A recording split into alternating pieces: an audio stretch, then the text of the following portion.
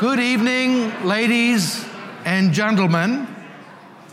And if I've missed anyone, I apologize. My name is Tom Palmer, and it's my pleasure and indeed my honor to welcome you to the first Cato University program of 2018, our College of Law. Now, Cato University is part of my portfolio at the Cato Institute, where I'm a senior fellow, and I'm also executive vice president for international programs at the Atlas Network, in which capacity I work with hundreds of other think tanks like the Cato Institute around the world. I used to be employed 100% at the Cato Institute as vice president for international programs, and we switched all those programs over to Atlas on January 1, 2009, and I kept this portfolio here. And now I tell people I used to be 100% at the Cato Institute, and now I'm 90% of the Atlas Network and 60% at the Cato Institute. Well, it's very good to see a number of longtime friends. I learned years ago not to say old friends, but also some new faces, unfamiliar faces, who I hope will become friends by the end of the program. And part of my job of welcoming and opening the seminar is to tell you a bit about the Cato Institute. Some of you already know that, but some of you are newcomers also. Last year, Cato celebrated our 40th anniversary of promoting liberty.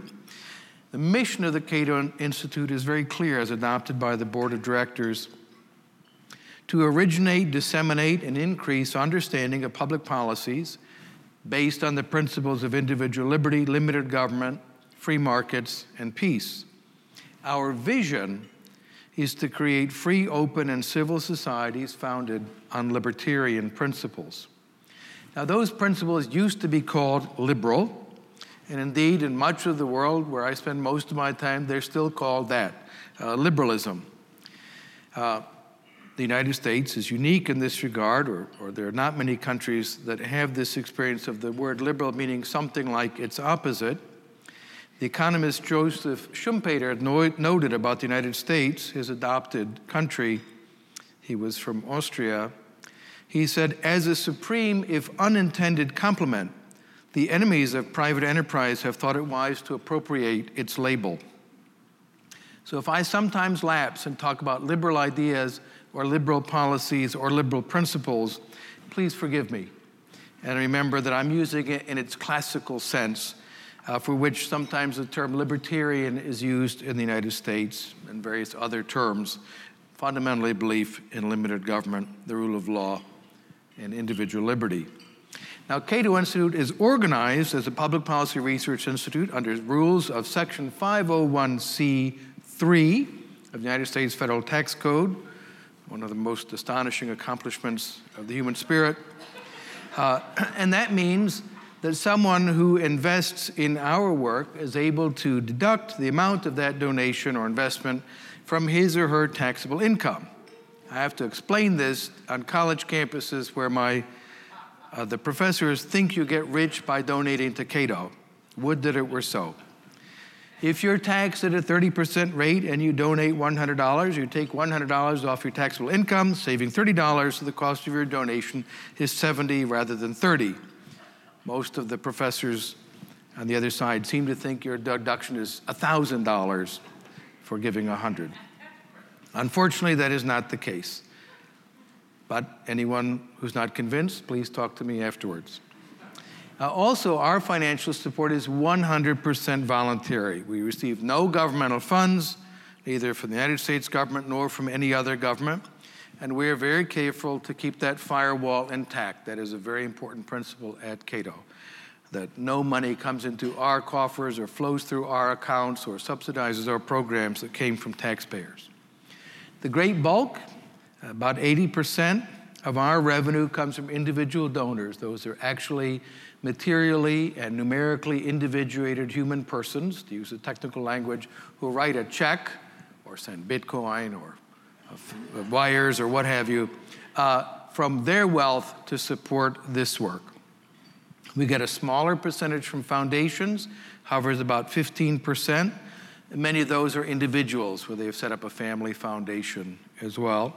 1% from corporations, which is why we are referred to regularly as the corporate-funded Cato Institute, and 4% from the sale of books, registration fees for conferences, and other program income. So Cato relies on the support of about 15,000 current loyal sponsors who support the Institute, and Cato raises and spends its budget every year. They do it because it is an expression of their personal commitment to liberty, limited government, freedom of trade, and peace. Most of the work that Cato does is focused on particular issues of public policy: taxes, spending, regulations, foreign and military policy, criminal justice, war on drugs, freedom of speech, property rights protection, healthcare policy, and so on and so on. But here we're different from many other institutions in the think tank world. We don't claim that we don't have an agenda.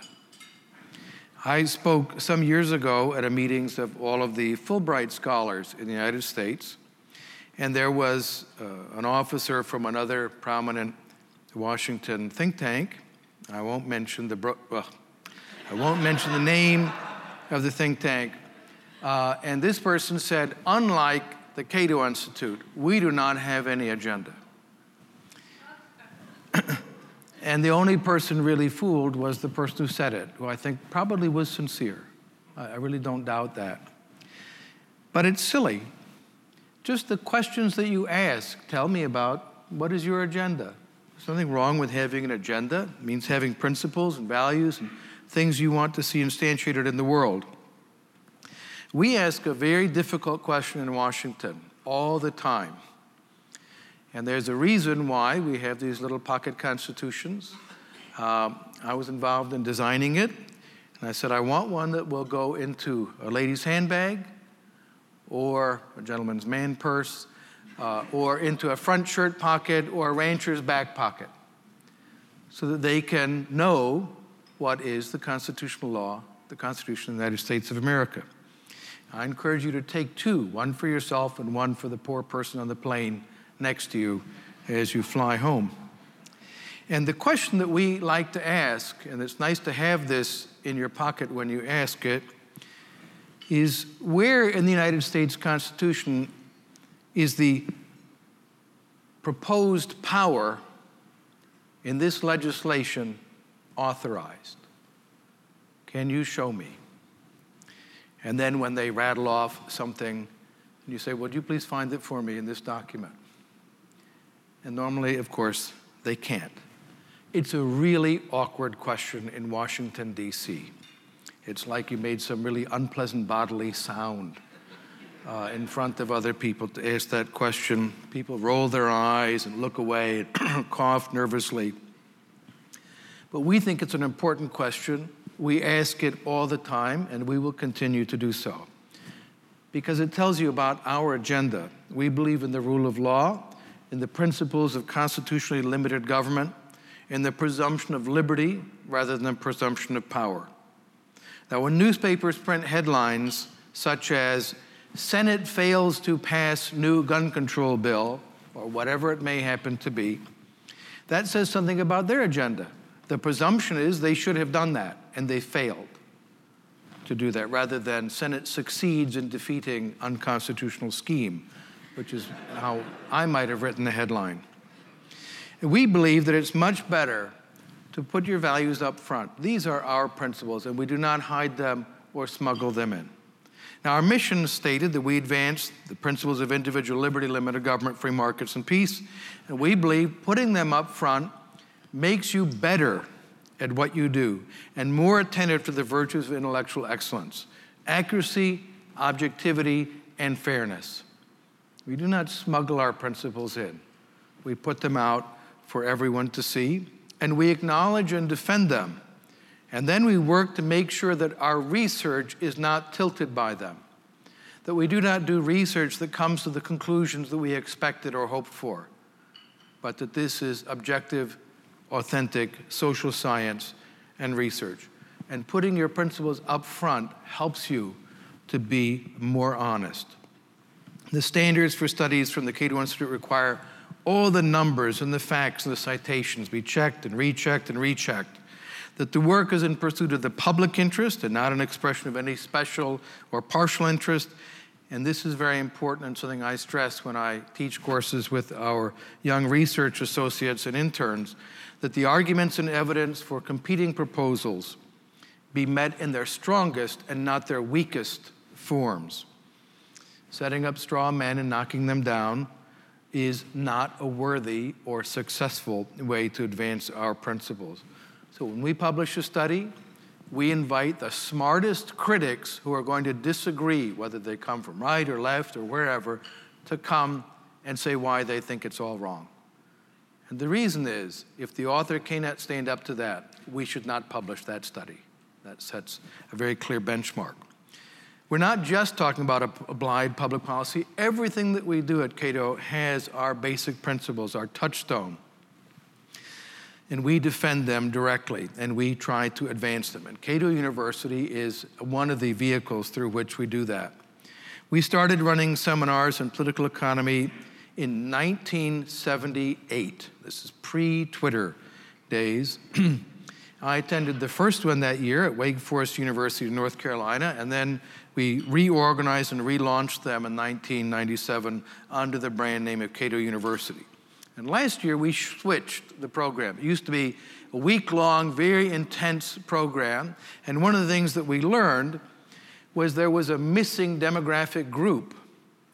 We had attendees up to about 25, and then they started again at about 45.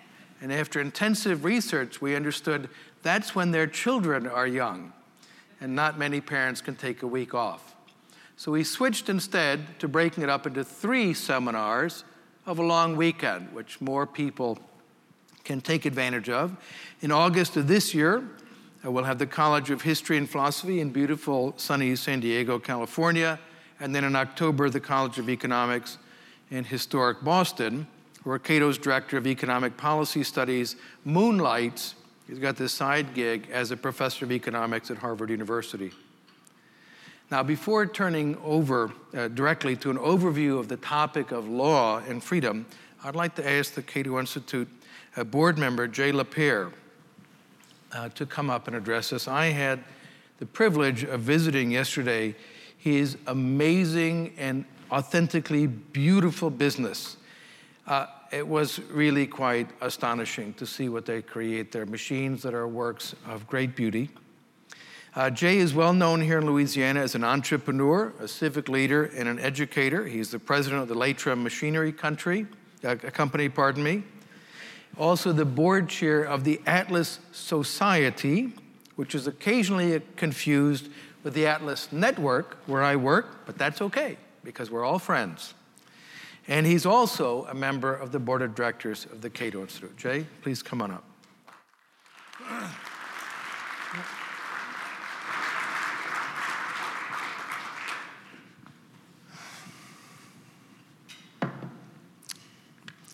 Thank you, Tom. Thank you, Sally, and all of the organizers, speakers who are here. Thank you all for attending. I think the fact that you travel distances to come here is a great indicator of your love of liberty and interest in learning. And thanks for the New Orleans people that Caroline and Bo and Sally and I roped into attending, whether they wanted to be here or not. Caroline especially, thank you for the incredible energy and passion you bring to this and to getting people here. So,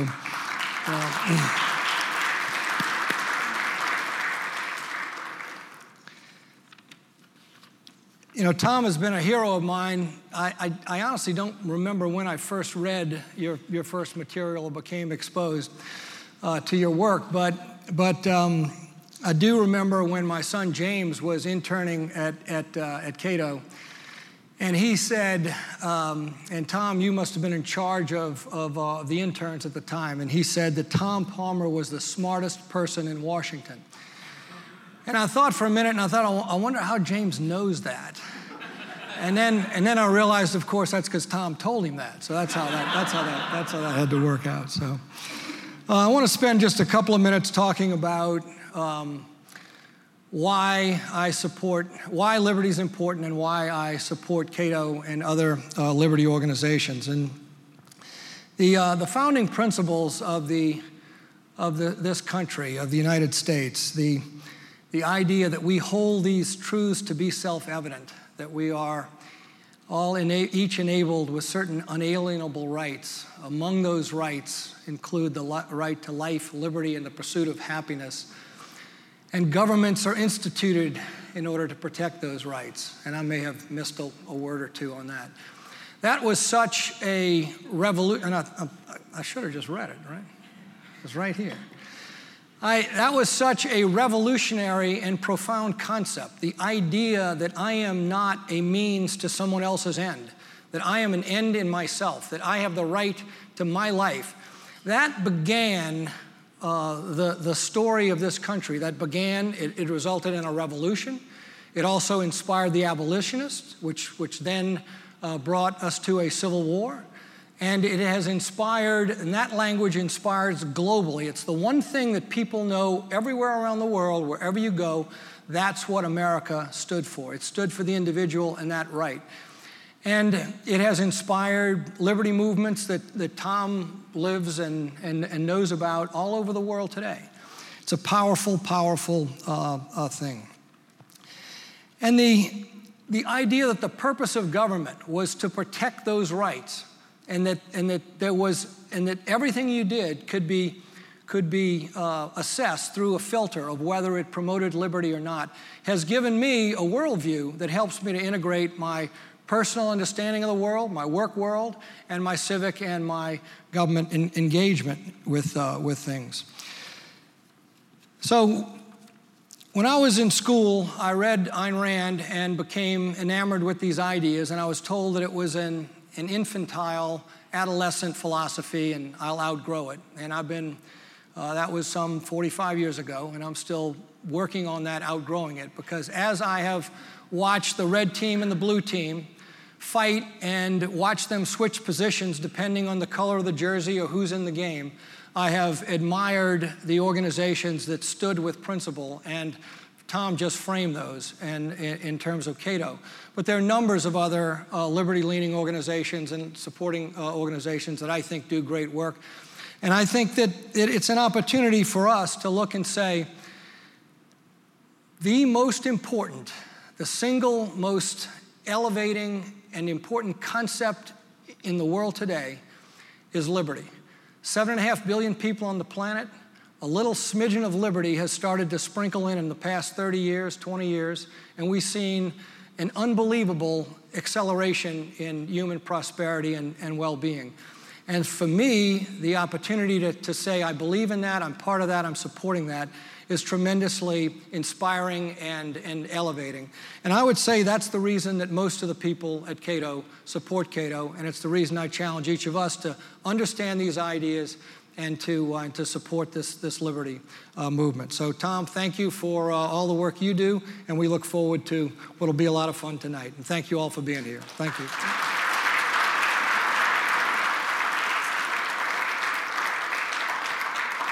Thank you, Jay, for the welcome to New Orleans. I was outed as not a local when I said New Orleans earlier, and for kicking off this Cato University. I'd like to add a little bit more on what to expect from this particular seminar and why law is so important to a free society. I hear people speak casually about how there are just too many laws or we're choked with laws. And the implication is that law and freedom are somehow in a trade-off relationship. More law means less freedom, right? And more freedom means less law. And it leads some people to say, I'm just against government or against laws or even against rules. And I think that's a fundamental mistake. It's a very deep error. Advocates of liberty are not anti-government. There are places in the world that don't have functioning governments. Don't go there. Advocates of liberty support freedom, and freedom requires some kind of institutions. The absence of the state is not, by itself at least, the enjoyment of liberty. I've been in places that do not have functioning states, and when I sometimes hear college students say, oh, it must be great to live in Somalia, there's no government, I say, I tell you what, let's do some field research. I will sponsor you to go there, but let's do it intelligently. I'll buy the one-way ticket, and if after a week you're alive, I'll pay for the return side. No one ever takes me up on that. What we favor are the institutions of liberty. The presence of freedom requires limited government and some institutions to provide rules of just conduct. Now, one of the great achievements in human history has been the subjection of power to law. We have long associated law with the powerful giving laws, but how is it that we can subject them to the law? And that by itself is one of humanity's greatest accomplishments, and a subject that we will deal with at some length also at the Cato University College of History and Philosophy. One of the greatest figures in this classical liberal tradition was John Locke. He was a philosopher, he was a medical doctor, he was a political activist in England, and he put it very directly. The end, or purpose, of law is not to abolish or restrain, but to preserve and enlarge freedom. For in all the states of created beings capable of laws, where there is no law, there is no freedom. For liberty is to be free from restraint and violence from others, which cannot be where there is no law. But freedom is not, as we are told, a liberty for every man to do what he lists. This is the criticism of Sir Robert Filmer, an advocate of absolutism. To list means what you're inclined to do. Just do whatever you want. Locke called that license instead. He continued, for who could be free when every other man's humor might domineer over him? But a liberty to dispose in order as he lists, as he is inclined, his person, actions, possessions, and his whole property within the allowance of those laws under which he is, and therein not to be subject to the arbitrary will of another, but freely follow his own. So where there is no law, there is no freedom. And the opposite of freedom is arbitrary power or will. Now, I spent a lot of time in the communist world and then in the post-Soviet, post-communist states, and that's where I came to have a much deeper appreciation of Locke's idea. I was involved in 1989, 1990 in the Soviet Union, organizing the Cato Institute's first conference there in the Soviet Union. And was quite an experience. We had it, by the way, in a building that we managed to acquire from the Academy of Sciences, and it was crumbly and broken down, and I asked the foreigners who were there from Sweden and England, Canada, US, and so on, I'd say, how old do you think this building is? And they'd touch it, and everything was crumbly, and when you put your hand on the railing, it broke off when you're going up the stairs. I said, well, how old do you think this building is? They said, oh, I don't know, 60, 70 years? I said, it was finished 6 months ago. In the Soviet Union, they were very convenient, made everything pre-broken. So you didn't have to break it in yourself. It was already damaged. But at that, Milton Friedman, who is a very great friend of the Cato Institute, spoke about what needed to be done. And there were 3 things he said needed to be done in the Soviet Union at that time, as they were understanding we have to get out of the system. What are we going to do? He said 3 things: privatize, privatize, and privatize. At Cato's last conference in Moscow, in Russia, in 2004, he was ailing, so he sent a video message to the audience, and he expressed his humility and modesty. One of the things I admired about him was he did not feel full of himself all the time. He was a very humble person. And he said, I was asked this question 15 years ago, how do we go from a centrally planned society to a free market society? And here's what he said. When I was first asked that question about 15 years ago, I had a very simple, straightforward answer. 3 words: privatize, privatize, privatize. In the light of the past years, we know that that's much too simple an answer. It has to be accompanied by at least two more things: providing a legal framework for private property and providing a reasonably stable monetary system. At the time, they had experienced hyperinflation. He understood his earlier answer was completely inadequate. Privatize into what? When there are no laws of property, there are not judges who understand property, there are almost no trained lawyers. I organize conferences on legal education for communist countries, and I remember we had a conference in Budapest, and we had professors I brought from the United States, from Great Britain, from Belgium, and Germany to talk about teaching law.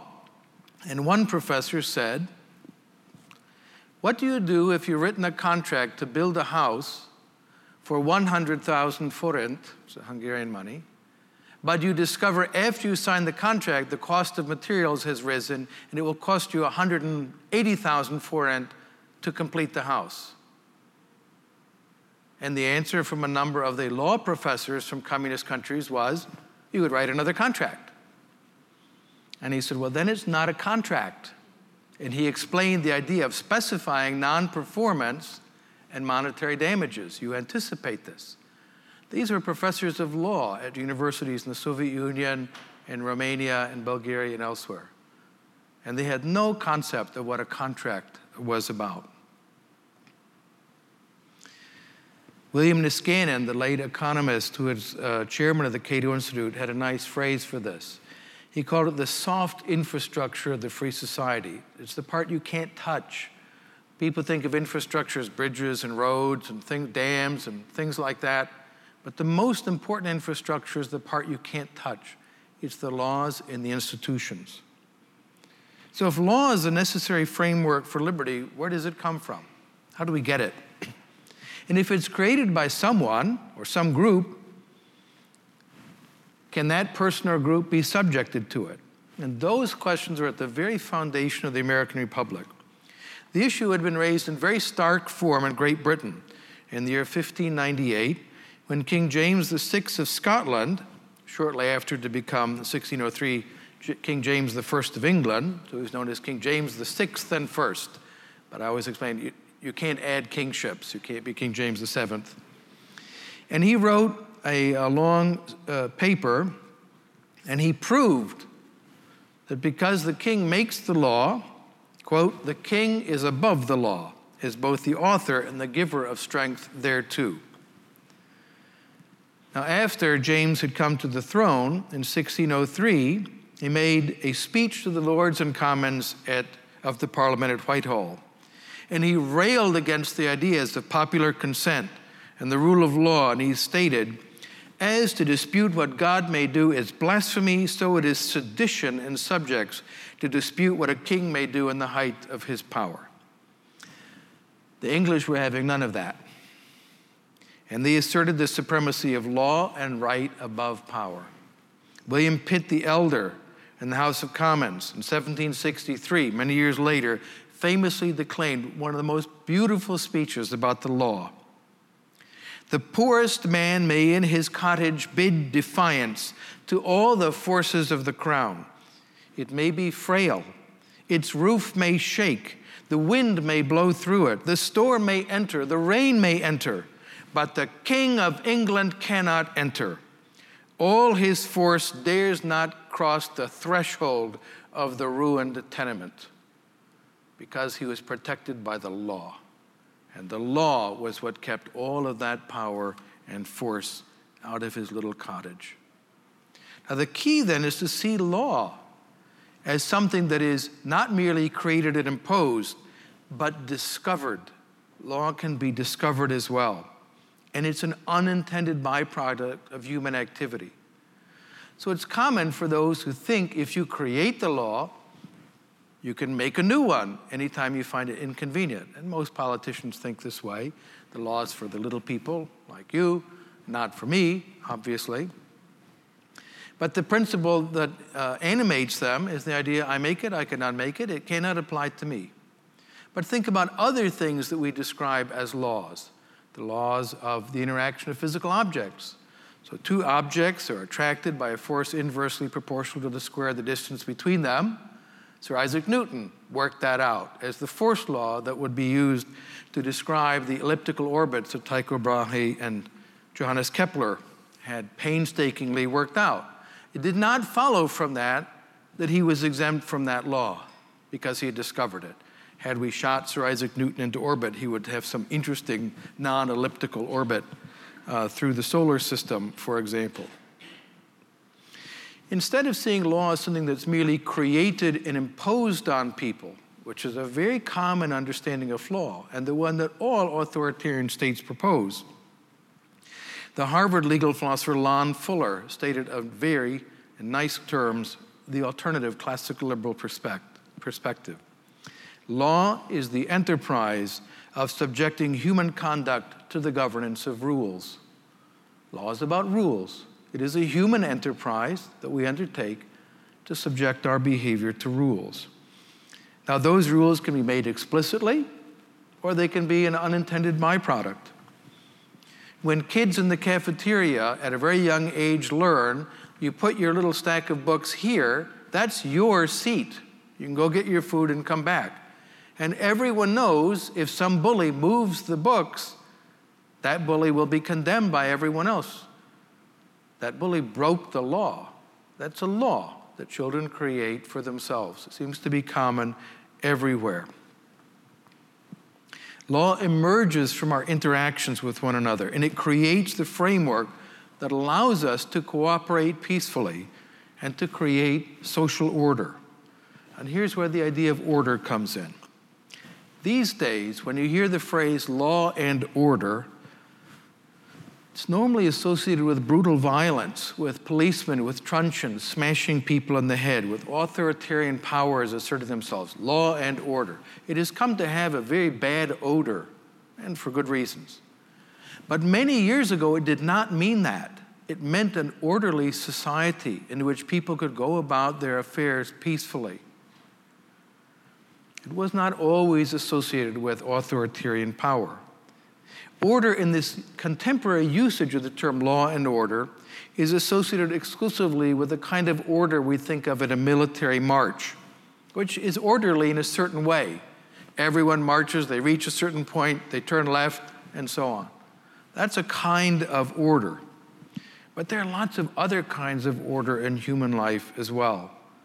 Spontaneous, unplanned, and uncommanded, but no less orderly. And the foundation of that kind of order is abstract general rules. F.A. Hayek, another great friend of the Cato Institute, who spoke at Cato and was very fond of the Institute, and in his later years, Cato helped to support him, paying the salary of his secretary. He wrote of a spontaneous and abstract order of actions in free societies, in which the order is not centrally directed by any power. It is abstract in character, following rules that do not aim at this or that particular end, or for the benefit of this or that particular group. They're general. They're capable of general application, applied to other persons and other circumstances. The free society is not planned as a whole. Politicians normally express their behavior as follows. This is across the political spectrum. I'm running the country. Sometimes we've heard them called as the commander-in-chief of the United States. The United States does not have a commander-in-chief. The armed forces of the United States have a commander-in-chief. The United States does not. The president does not run the country. It's a fantasy. The country runs itself. The expression in French, so clear, laissez faire, laissez passer, let people do what they want, come and go as they will. Le monde va de lui-même. The world runs itself, in contrast to those politicians who think they're running the world. They're not. The world runs itself. It's more orderly in this important way than a society that is ruled by an arbitrary and unlimited power. Free societies provide a high degree of coordination among people with widely disparate aims and interests. And they run on general rules, not concrete commands. That is what makes social order possible. So the rule of law is a law of rules. And a law is not a command that must be obeyed, but a general rule applicable to many persons and circumstances. Such general rules are applicable not only to citizens, but to members and employees of government as well. That is one of the key instruments. No one is above the law. No one can say the law is for you and not for me. And that is the best foundation for order, peace, harmony, and prosperity. The key question for economists is not, why is there disorder? The key question is, why is there order in the world and human affairs? So take a very simple example. This is the most important question in economics. Set aside all these complicated things people write doctoral dissertations on. When you go to the grocery store, why is all that stuff there? How did it get there? Why is it here now? Now remember, in the Soviet Union, you couldn't get fresh fish because fresh fish would be delivered, if any fish were delivered, on Thursday, and the ice arrived Monday the next week. Right? They couldn't coordinate these things. Somehow in free societies, ice and fish arrive at the same time. Amazing. How does that happen? How did it get there? Well, it's because of the institutions, the laws that help us to coordinate our behavior without force, without commands, without a brilliant ruler, without any ministry of central planning. We have learned that what makes a nation wealthy is not gold, it is not diamonds, it is not oil, it is law. Law is what makes a country rich. Whether it is the Netherlands in the 17th century, which had no natural resources, not even land. If you've ever been there, you'll understand what I mean. They have to make land out of the sea. That's why it's called the Netherlands. It's below sea level. Or Hong Kong in the 20th century. There's nothing there. It's a bunch of big rocks with Chinese people on them. That's it. And a port. But the key thing is the rule of law. That is, it turns out, the most important factor of production. Not natural resources, not iron, not gold, not oil, but law. And that, ladies and gentlemen, is the matter that we will explore over this brief seminar. Now, I've talked about the importance of the rule of law, which led to a discussion of rules, which help us to coordinate our behavior for mutual benefit. So, here are the rules of this Cato University College of Law. And the first thing I'm going to ask people to do is to set your watches, for all you young people, that means your cell phones, to not just Louisiana time, but to Swiss time, because I like to run seminars on Swiss principles. And if you've been to Switzerland, you understand Swiss people consider Germans to be lazy and indolent. If in Germany, as I explain when I take foreigners to Germany, I say, we have to be at the train station. The train will leave at 15:37. They say, yeah. I say, you don't understand. At 15:37, the doors will be closed and it will be moving. So the first time they miss the train, it dawns on them. If it's 30 seconds late, the Germans will deal with it.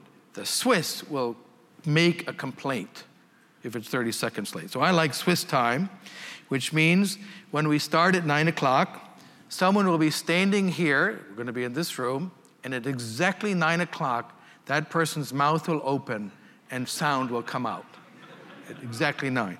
But there's a deal. At 10:30, when it ends, I have snipers positioned throughout the room. And at 10:30, it's finished, which means we could have the break. Everyone knows how much time we have for coffee and so on. And then we come back and start again. And it turns out, even when I do conferences like this in Guatemala and Egypt, everyone likes it because you know when it's going to start and be on time. The name tags, I really encourage people to wear these. And you notice the names are fairly big. It's a nice way to A, make new friends, and B, cover up the fact you're getting old and can't remember people's names. So it's a nice way to handle that. And here's the trick that I use for myself. When I go into the hotel room, the first thing I do is I take off the name tag and I take my key and I put them in front of the door. So in the morning when I'm leaving, I don't have to say, where did I put the damn key? And where's my name tag? There they are to greet me. So I can pick them up and go out. The breakfasts and meals are going to be in the room across the way, and the sessions will be here. Now, some of the people here are scholarship recipients, and there are going to be some special sessions that my colleague Katie here has organized. Is Katie here? Please stand up. There she is. And those are an important part of the program. We'll talk about all kinds of things, about being successful in life. And also, we're going to ask you to write letters. I'm very old-fashioned. I was raised writing letters to people, thanking them for the ugly socks I had gotten for Christmas. And I believe very strongly in letters, so ask a letter to those people who sacrificed their money to fund a scholarship to come here. And just talk to them about what you have, and we share them with those people, and they're like me, and they like it when they get it. It shows them that they did something important. I mentioned being on time, so I'm going to mention for the young people here. I also was once young, and I remember, so never think that old people were always old. They were young at one time. The normal perspective, I understand, is that all the young people look around and they say, wow, there are two kinds of people in the world. There are old people and young people. I'm lucky, right? So I remember it, and I remember it was very hard to get up in the morning, especially when you're on Bourbon Street and so on. So here's the deal. Set your cell phones with multiple wake-up times. The hotel will give you a wake-up call, which is irritating, and it's a good thing. Make your telephone be on the other side of the room. For when you wake up and you stagger forward to turn it off, you have to walk there. Keep the drapes open to let in the sun, and don't go to bed too late. The last point, though, is this is a great opportunity to learn, to use your minds. It's not just imposing other people's opinions. Think about these things. Question them. Question our speakers and our presenters and our professors. Discuss these things with yourself. These are hard questions that they're going to be addressing. And you can make up your own minds about them. And it's an opportunity to make new friends and enjoy yourselves. To learn from a remarkable group of thinkers and doers in the law. Dana Berliner, who's Senior Vice President and Director of Litigation at Institute for Justice, which is a fabulous organization. I love IJ. I love what IJ has been able to accomplish in the United States. And now one of my jobs has been helping groups in other countries, in India and Sweden and Lithuania and other countries, to create their own institutes for justice there. Marcus Cole, who's the William F. Baxter Visa International Professor of Law at Stanford University Law School. And from my Cato colleagues, Clark Neely, who's Vice President for Criminal Justice at the Cato Institute, and Roger Pilon, last but never, ever least, Vice President, and if anyone knows Roger, you know what I mean, Vice President for Legal Affairs and holder at the B. Kenneth Simon Chair in Constitutional Studies at the Cato Institute. These are really remarkable people, and I'm looking forward to learning from them. And an opportunity to enjoy a really amazing city. Do not spend all the time on Bourbon Street, which is a little, I was here last night and a lot of drunk people, but there are other beautiful, really fascinating parts of New Orleans, and this is just a great place to visit. As I mentioned, tomorrow morning, we're going to be having breakfast right across the way, starting at 8 o'clock, and then 9 o'clock, so I recommend getting in 8:55. It's enough time to find a chair, get a little comfortable, gossip a bit, and then we start at 9 o'clock. For the scholarship students, please talk to Katie immediately following this, and we encourage you to continue the conversations. There are 3 bars in this hotel. I understand some of them offer alcoholic beverages as well. And there's lots of wonderful places to wander around in New Orleans. So I will see you at 8:55 in the morning and start at 9. Thank you very much.